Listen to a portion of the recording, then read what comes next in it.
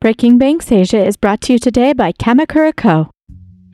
There are known knowns. There are things we know. We also know there are known unknowns. That is to say, we know there are some things we do not know. But there are also unknown unknowns. The ones we don't know, we don't know. When you think of good defense strategies, you try to be aware of all the possibilities, including the unknown unknowns. If your business needs to be certain of the things you think you know, able to get clear answers to the things you don't know, and can quickly discover the important things you didn't even know you didn't know, then you probably need CRIS, the Kamakura Risk Information Service.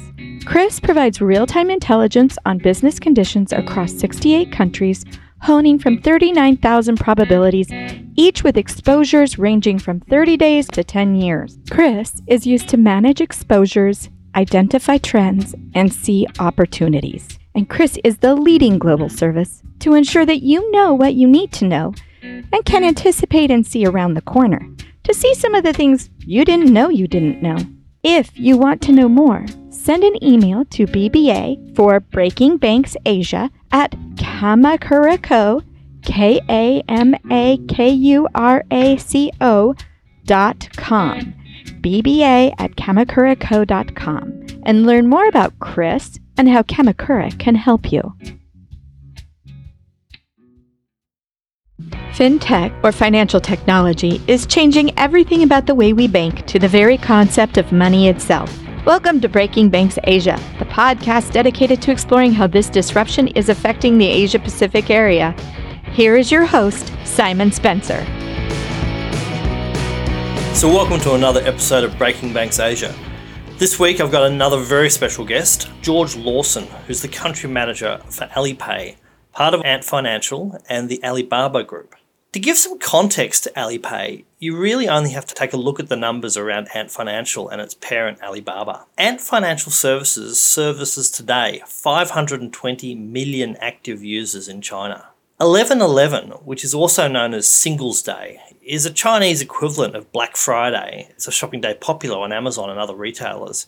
I say equivalent very, very loosely, as the scale of 11/11 or Singles Day just dwarfs the size of Black Friday and Cyber Monday put together. Alibaba has a market cap now of $475 billion US, and on 11/11 in last year, it processed just under $18 billion US in one day. This year, for Singles Day, it did $7 billion in just the first 30 minutes, and went on to process $25 billion US in gross merchant value. The numbers are just staggering. By comparison, Black Friday did about $3 billion US, and Cyber Monday a little more than $3.5 billion. Alibaba has seen an increase of over 39% in year-on-year growth, and a key part of this story is the financial services platform within Ant Financial and Alipay. During 11/11 in 2016, Alipay processed over 1 billion transactions in a 24-hour period, and at peak handling transaction volumes reached 120,000 transactions per second. Alipay has evolved from a payments platform and a digital wallet into a lifestyle enabler. In China, users can hail a taxi, book a hotel, buy movie tickets, pay utility bills, make appointments with doctors, or purchase wealth management products directly from within the app. For something this big, I felt that this was something I didn't know nearly enough about. So I reached out, and I was really delighted that their country manager, George Lawson, could spare some time to join me in our Melbourne studio for a great fireside chat where we talked Alipay, Alibaba, loyalty, and the future of financial services. So I'm joined this morning by George Lawson, who's the country manager for Alipay, that is part of Ant Financial. So welcome to Breaking Banks, George. Thank you. It's a pleasure to be here.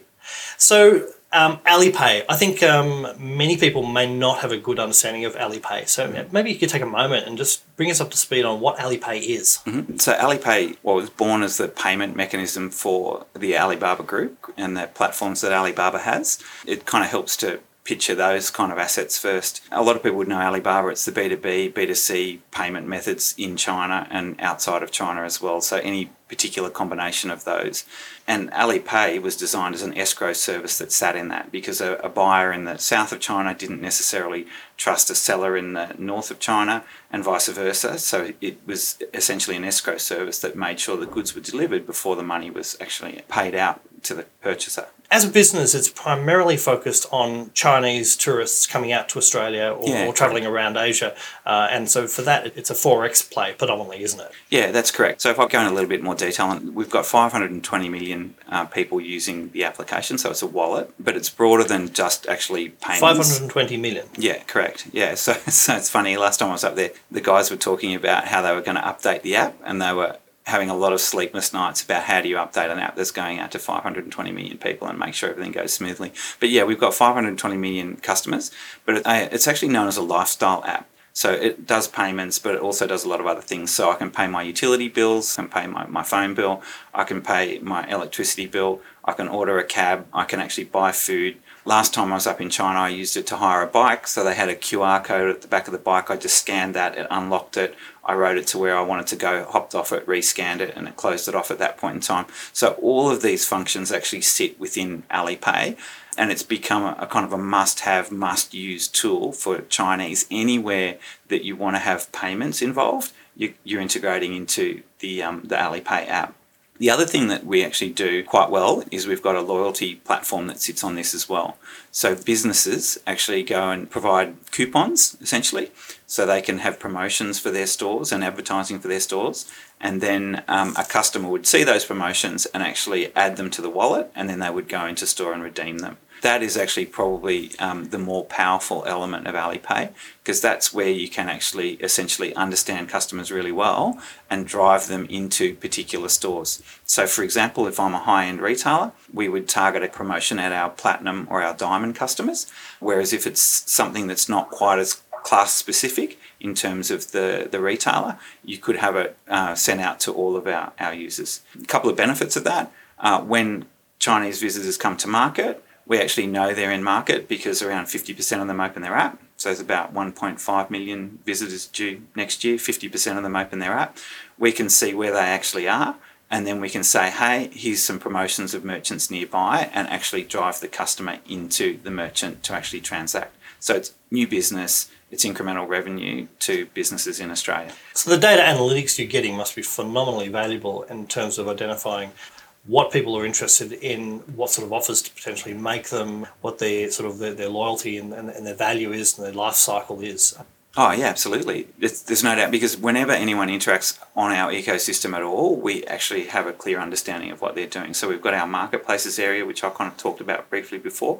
We've got Ant Financial, so the payments area, which is Alipay sits in that. But we've also got a services area, which has things like video streaming, music streaming, YouTube equivalents, mapping capabilities. And whenever anyone's interacting on that, we actually know that as well. So at that point, you can start connecting the payment activity with the service activity, and then you end up with a very granular view of what the customer's interested in, and then you can kind of influence or send appropriate offers to them around those behaviours. So it's a much broader definition of what financial services is than the traditional sort of pillars of checking and savings and mortgages and so forth. You're very much reaching out into the lifestyle experiences that your customers are having, and how do you find ways to then enable them. You're centering around payments, but obviously there's so many adjacencies that you're helping facilitate, ticketing and retail and various others. So I think it's a really interesting sort of template for what's happening in financial services, where the whole market is broadening a little bit. Oh, I agree. Yeah, I mean, payments is the glue. There's no doubt about that. But all the features that hang around it, that's really the value of Alipay. We're working with Christchurch Airport, for example. If I just talk a little bit about that, they're actually branding the South Island of New Zealand. So their whole idea is to say, let's go to all of the SMEs in New Zealand that would be subscale on their own on our digital platforms, but underneath the South Island branding, they actually get scale. And so they're looking at using our assets to essentially badge or brand these businesses. And some of those assets are Fliggy, for example, which is our flight booking engine. So we know when people are coming to New Zealand or Australia, and we can start sending them things that they should consider doing when they're in country. So it could be must shop, must travel, etc. And this is where Christchurch Airport is really leading the thinking around this sort of stuff. But their end kind of objective is to say, hey, we know that you bought honey online when you're in Hangzhou. Now you're in New Zealand. There's 2 honey shops nearby. Come and buy the Manuka honey. Come and buy the Manuka honey. The authentic Manuka honey. Correct. Yeah, correct. So very much this is about creating experiences, and a lot of organisations and banks in particular have talked about, they want to be part of an ecosystem or build an ecosystem. You guys are very much living that sort of strategy where you're building a rich ecosystem of partners and inventory of other experiences around the payment platform. Yeah, correct. Well, I mean, the other day I was up at the annual party, and we're, I think, the 21st biggest economy in the world now. So it's a big organisation, but it's all designed to actually enable kind of small business and business to actually be far more effective and to put customers in contact with business. From my role in Australia is to enable businesses to interact more effectively with Chinese customers when they're in market.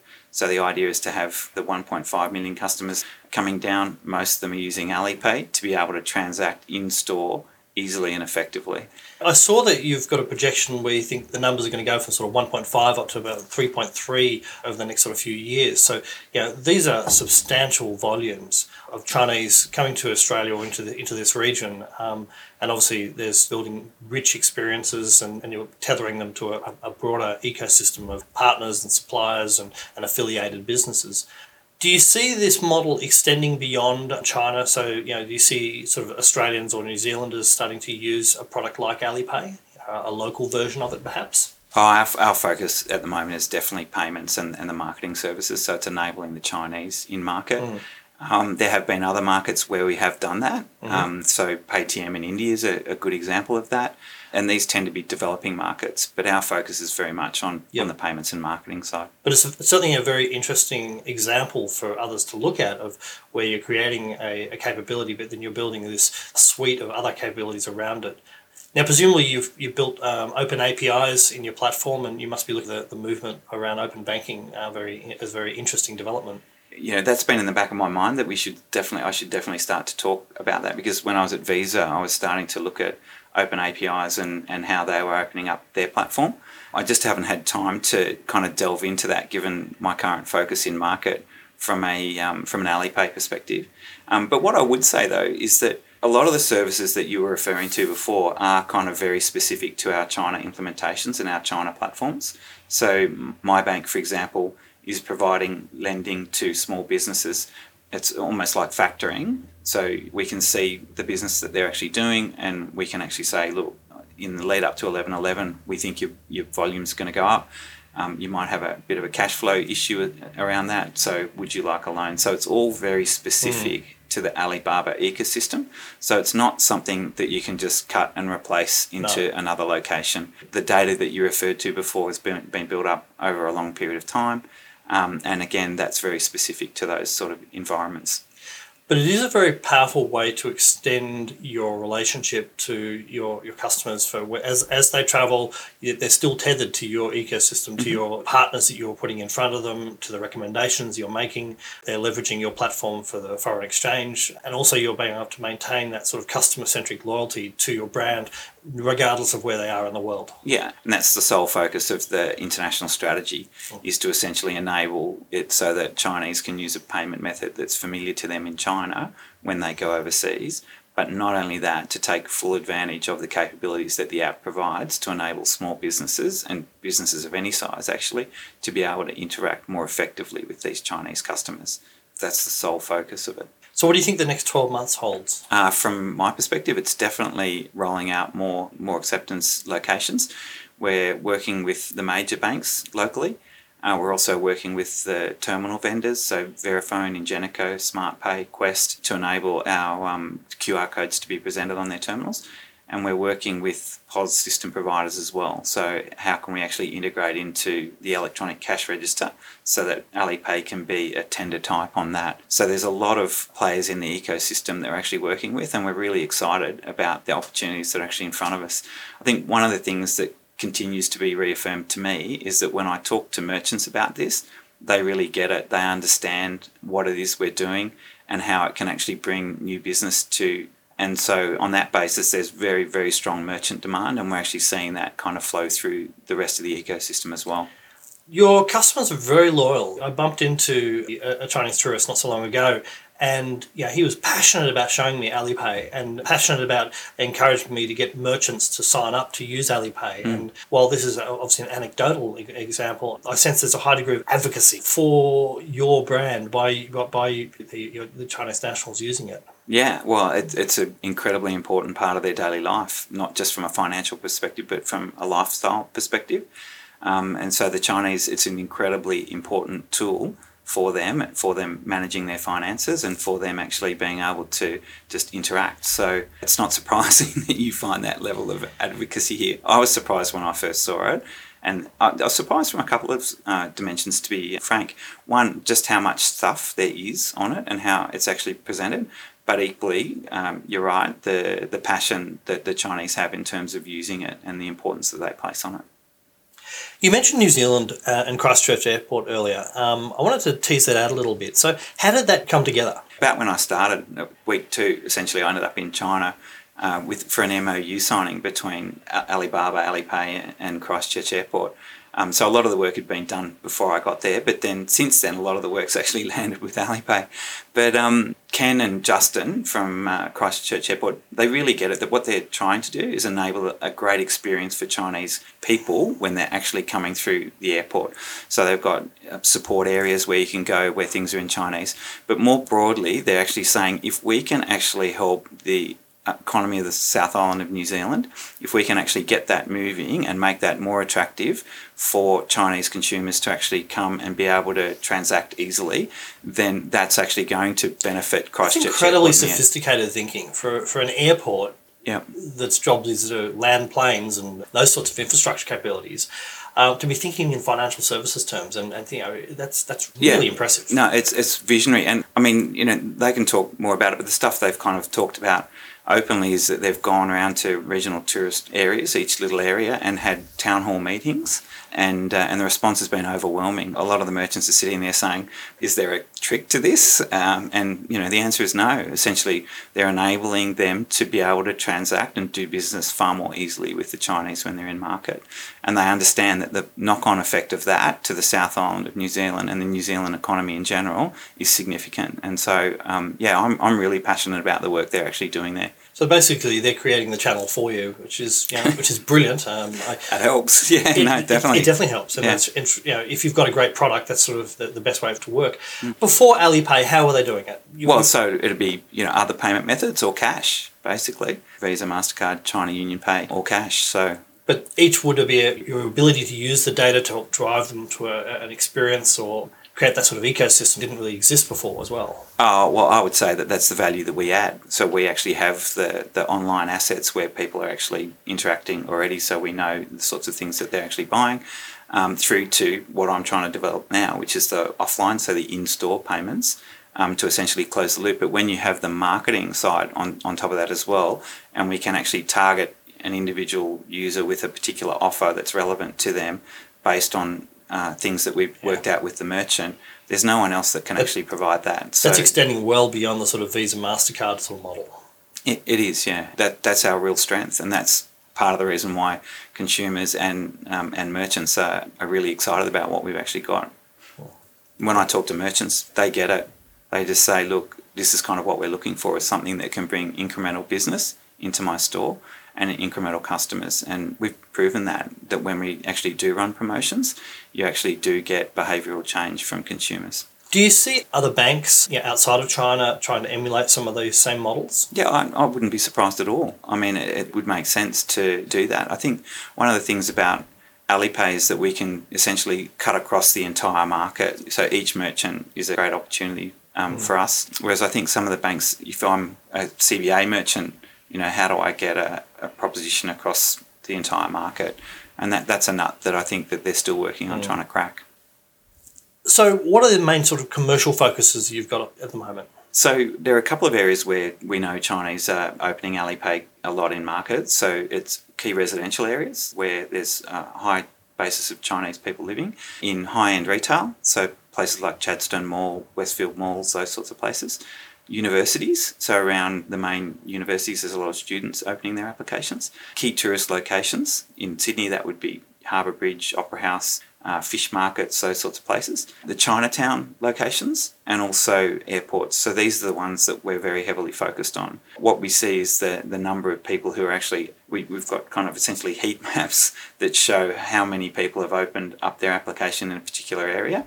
So this is making it very compelling for merchants in that area to actually start to accept Alipay. And that also comes into a sort of a critical mass argument. Once you get enough critical mass, then you get to a point where all the rest of the merchants sign up and they want to be part of that story. Well, yeah, and then it's even more self-reinforcing in terms of the customer then as well, because if you actually have more merchants, then more customers come into it and that encourages it again. So yeah, there's definitely a self-reinforcing upward loop.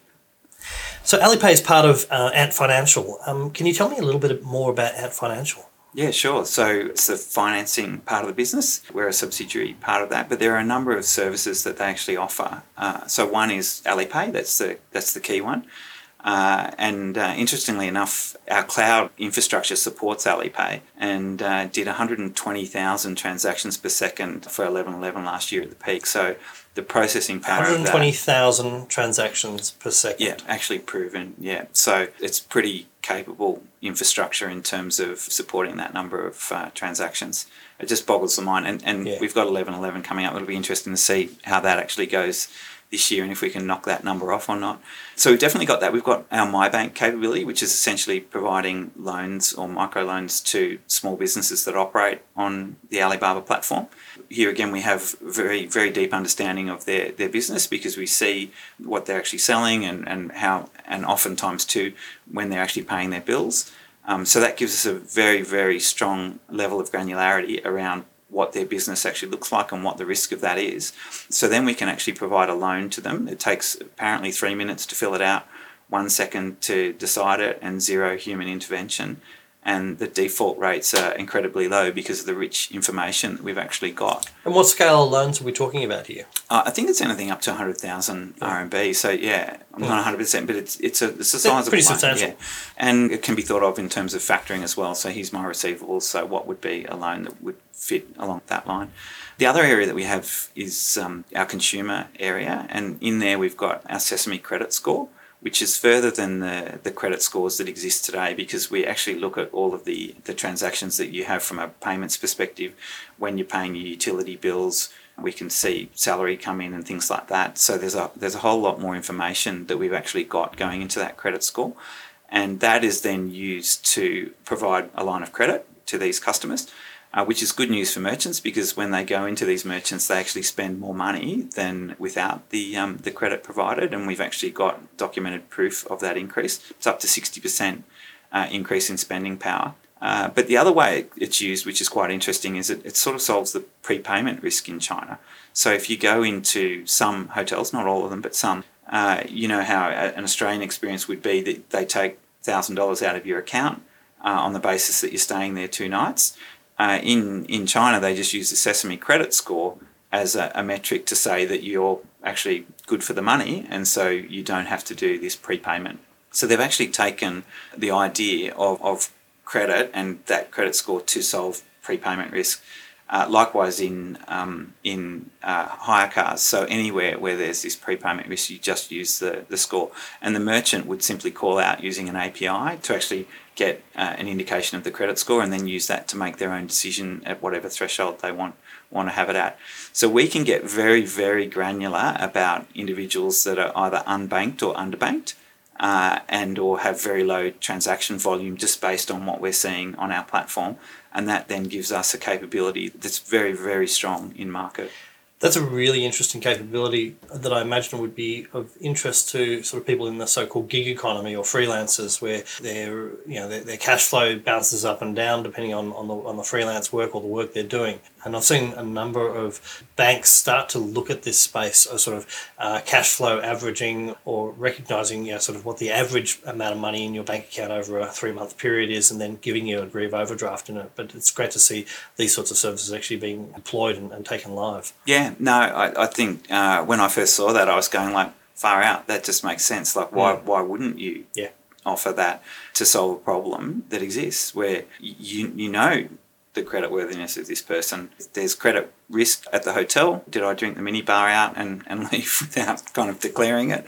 So these sorts of things, it's a very strong indicator that gives the hotel a lot of comfort around the fact that they're actually going to get paid. And in the Visa model, when they take that hold on your credit card, who's sitting on that money?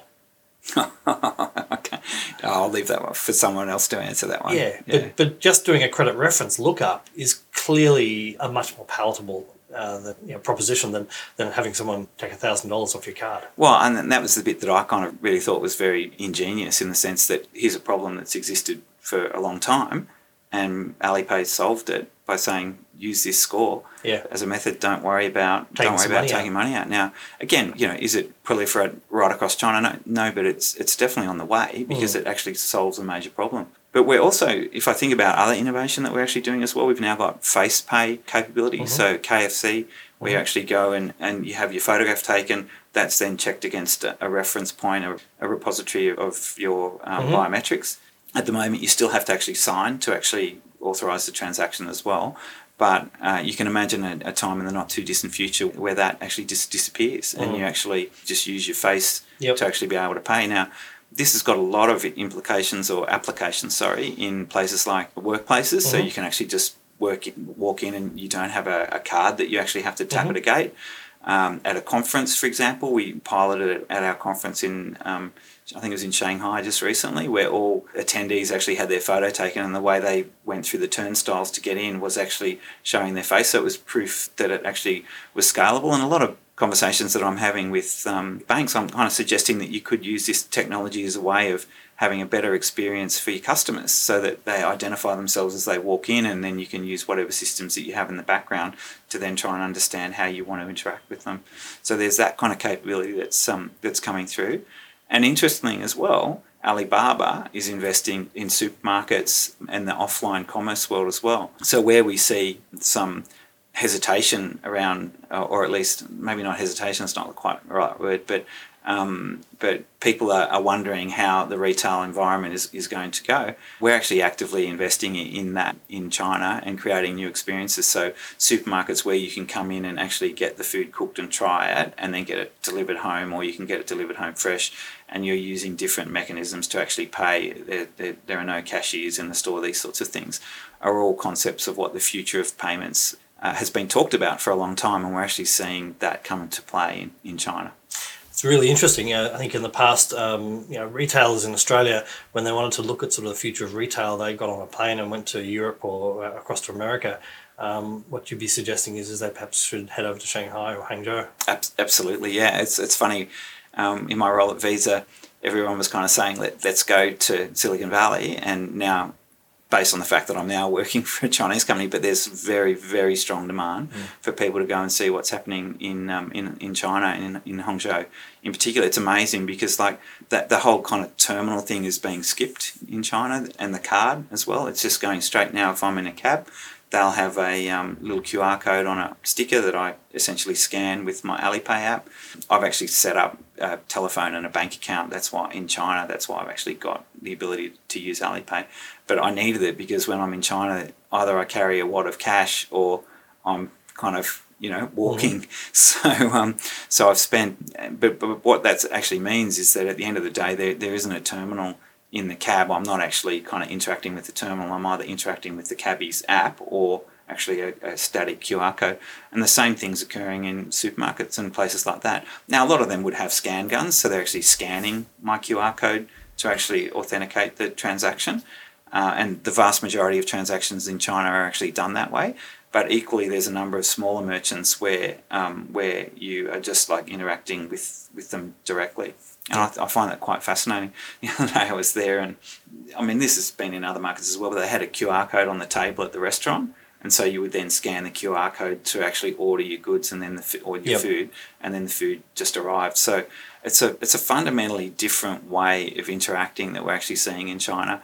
And I've been at a lot of lunchtime meetings where the food has just arrived, where someone's actually ordered it through Alipay or some other app and paid for it, and it just arrives. So this kind of concept of how the future of retail works is really unfolding in China. And that same sort of experience where you jump in an Uber and then you just get out and walk away, same for a restaurant. Exactly. Yeah, so it's actually taking, as a lot of players would say, it's taking the friction out of that experience, and we're definitely seeing that occur in China. Yeah, it's very exciting. So talking a little bit about Alipay and Ant Financial, what's the culture like? How would you compare the culture of Alipay and Ant Financial to sort of cultures you've previously been exposed to at Visa and elsewhere in your career? I'd probably start up more by just the experiences I've had over the last 7 months, and then kind of go and talk about it, because I don't speak Mandarin and I don't read Mandarin either. So my time in China has been a constant learning journey for me in terms of how simple things like how to actually get around, because in Hangzhou, for example, a lot of the cabs don't speak English, so I spend a lot of time showing them pictures of where I want to go, or the Chinese equivalent of the name of the place I want to go to. And they've all been very accommodating of that. But what it's really done to me is made me think a lot about cultures, about my points of view on things, and funnily enough, it made me think about when I was at school, the kids from overseas who were in the class, and realising just how their experience must have been quite challenging in some ways as well. So it's made me kind of personally reflect on a lot of things as well. In terms of the work environment, it's been fascinating because I'm getting emails that are coming out in Mandarin constantly to me, so I'm using Google Translate quite a lot to actually try and understand the gist of it and whether or not this is something I need to action or if it's something I can just park. But the culture in the organisation is fantastic. They definitely have a can-do mentality.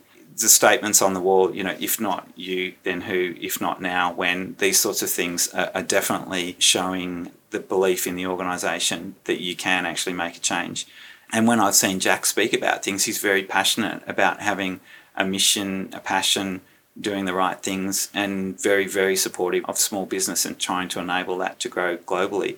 And that shows throughout the organisation. Yeah, I've learnt more in the last 7 months than in every dimension than I have in any other period of an equivalent time in my life. So it's been a lot of fun. Jack Ma's, the material that I've read and seen his videos and his public speaking, he clearly is inspiring and a somewhat unusual entrepreneur and visionary, because he began his journey relatively late in life. It's really interesting to watch what Ant is doing and Alipay is doing, and the sort of changes that are no doubt are going to come over the next decade.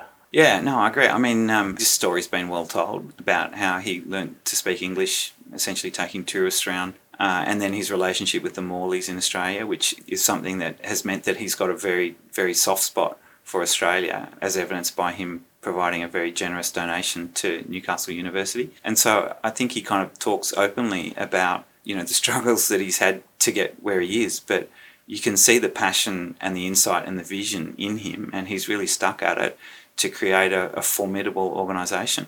It's certainly a very positive sort of face of Chinese entrepreneurship and sort of global entrepreneurship at that as well. Yeah, I don't think there's any doubt about that. You just see the opportunities that he has to talk around the world and the people who listen. I think it's very obvious that there's a lot for someone who's created an organisation like this to be able to participate and contribute. Yeah. So previous to Alipay, you were with Visa, another great company. We talked briefly about a shared friend we had, or colleague we had, Marco Lamantia, who we will no doubt have on Breaking Banks. So Marco, when you're listening to this, your days are numbered. We will have you on Breaking Banks. I had the great pleasure of working with Marco at ANZ Bank, where he led some really exciting work. And he struck me as an example of a passionate, talented graduate at the time who's now gone on to do great things. And so I was very, very pleased to see that he worked for you. Without obviously talking too much about Marco, there's how do you groom talent? How do you find talent? How do you create opportunities for great talent to actually go somewhere? In your career and my career, no doubt, we've both bumped into people who we thought had so much potential, and Marco is an example of one of those. How do you go looking for talent, and how do you give them the runway to succeed? Yeah, as I said before, I think there's probably half a dozen people in my career that I would go back to and hire without hesitation for any role, because I know that no matter what challenge you gave them, they'd be able to actually achieve it and achieve it well. And Marco definitely fits into that category from my perspective. What I look for people who are resilient, people who have strong vision. But equally, I do understand, though, that there are people at different stages of their journey, and then how can I kind of work out where they are and then help them move through that to the next stage. And I often say to people when I start working with them that it's going to take me about 6 months to work that out, because I need to observe them and understand what it is that they're actually doing and how they're performing on various activities. And then I can actually go, okay, well, this is the bit we actually need to work on here to take you through to the next step. And so I find then that backed up with kind of honest and frank conversations is the best thing at that point in time. So to be able to really call it the way it is and to say in a very kind and tactful way that this is the area that actually needs to be worked on, and then continue to call it out until that is actually kind of resolved. There's a tendency for us to go recruiting for a particular job. And then to find someone who fits that job. And while that's necessary, if you need a particular job done, there's also, I think, it's a matchmaking process where you also look at the person and you say, well, what role could they fulfill in my organisation? Because the job you need done today may not be the job you need done tomorrow. Maybe the job changes. And so how do you find people who are sort of Swiss Army knife, people who can morph themselves and change themselves and adapt to changing requirements? Yesterday I interviewed the folks at Alt, a very interesting sort of challenger bank here in Australia, early stage startup. Their recruitment policy was very much sort of hire people who are 1 degrees of separation, so people we know or through our network, and also don't hire dickheads, don't hire people who are maybe competent jerks but just don't fit the corporate culture. And in my own experience in hiring people, it's a matchmaking process, and sometimes creating a job for around their skills and their weaknesses. So you don't have to be perfect at everything, you just have to know yourself and know your strengths and know your weaknesses, and then you find people who complement those weaknesses as well. Yeah, I agree with a lot of that. What I look for is capabilities in people when I'm interviewing them. So, and how have you actually implemented that capability? What have you done? So a lot of behavioural questions. Can you tell me about something you did really well? Why did you actually think that worked really well? More than necessarily, can you tell me exactly what you did in that job? And then I can start to see whether or not these really are people that are going to have the capabilities that I actually need, not necessarily the technical expertise, because that is kind of trainable. It's the capability bit that I'm particularly interested in. As I said, then I can kind of work with them from there. I do say that one of the things, though, that most of people who've worked for me would say is that I'm very strong on kind of disciplined thinking. So what is the rationale for your thinking? And there I use the Minto pyramid principle as a way of actually essentially articulating arguments and thinking things through quite well. So I do spend a lot of time with my staff around how they should be adopting those sorts of principles into their thinking to clarify how they're communicating with people. When you're recruiting, to me, it's very much about a conversation. Mm-hmm. And the sooner you can find out sort of people's strengths and weaknesses, you can then decide whether they fit your organisation and whether you can work with those weaknesses as well as those strengths. So often the recruitment process, though, drives people towards perhaps embellishing or not being completely candid and honest. And so the more you can sort of build a conversation and the more you can actually allow people to sort of talk about what their passions are and what their strengths are, and then you can also openly discuss the weaknesses or they don't have a superpower in that area, the better you can actually sort of build out your teams as well. Yeah, I agree. And that's why I go back to the kind of capability conversations. Tell me when you did this, what was the biggest mistake you made, what's the biggest success you've had, and then probing questions around that. I think you then get a very strong understanding of the person. A lot of the areas that I've been working on, I need people to be self-starters. I need them to take responsibility. Adapt. Yeah, absolutely. And then just be incredibly resilient when you get a no. The question is, well, okay, why am I getting that no? Am I getting it consistently? Okay, do I need to change how I'm saying something, what I'm saying? Do I need to change the product? Like, what do I need to do to actually turn that no into a yes? So people who think through those sorts of things, rather than just taking no for an answer. And those sorts of skills, I think, are increasingly in demand. How much of the culture of Ant Financial and Alipay is influenced by the approach that Jack Ma takes? Extraordinary amount. His whole vision, passion, all of it just is very pervasive throughout the organisation. That's not to say that he's there in every decision that's being made, but definitely people think about it from the perspective of, how would Jack think about this? So the CEO at the top of an organisation, particularly a financial services organisation, does have a significant role in your mind beyond just the sort of operations in terms of they have a significant role in their culture and their sort of tone at the top. You think that's a critical element? Oh, absolutely. Yeah, I think without that, then that you're directionless, essentially. So I think being able to actually articulate that clearly, consistently, show compassion around that, and that's genuinely what I heard Jack talk about, not just for the employees, but for the company and the world at the recent Alibaba party we had. When you hear him talk about it, you're going like, wow, it's coming from the heart. It's stuff that's coming from the heart. When you think about sort of competitive advantage, people typically fall back to product and price and maybe customer experience. In your thinking, competitive advantage also can quite clearly come from the culture and from the tone at the top and from the way that organisation conducts itself. Yeah, definitely. I think that's true. I mean, when we definitely have competitive advantages from a product perspective. So if you think about the Alibaba assets and our ability to get businesses in Australia and New Zealand to actually want to sell to Chinese consumers, that kind of element's a no-brainer. But the ability for then to have an overlay on top of that, where it's got direction from the top and passion, I definitely think that's the case. Brilliant. Well, look, thank you very much for joining us today at Breaking Banks, and it's been a real pleasure. No problem. Thank you very much for your time. Appreciate it. Well, that's the show this week. Thank you to everyone who's been following BBanks Asia on Twitter and subscribe to the newsletters and podcasts. If you know someone who you'd like me to interview, let me know. You can message me on Twitter or email me at simon@breakingbanks.com. I love feedback. It's a bit rough in places, I know. And sometimes the recording quality, as I learn how to use this gear around me, is a little bit dodgy at times, and I apologise. But I'll endeavour to compensate in quality interviews with some of the region's most interesting thought leaders and change makers. So thank you for listening, and I look forward to hearing from you and talking again next week.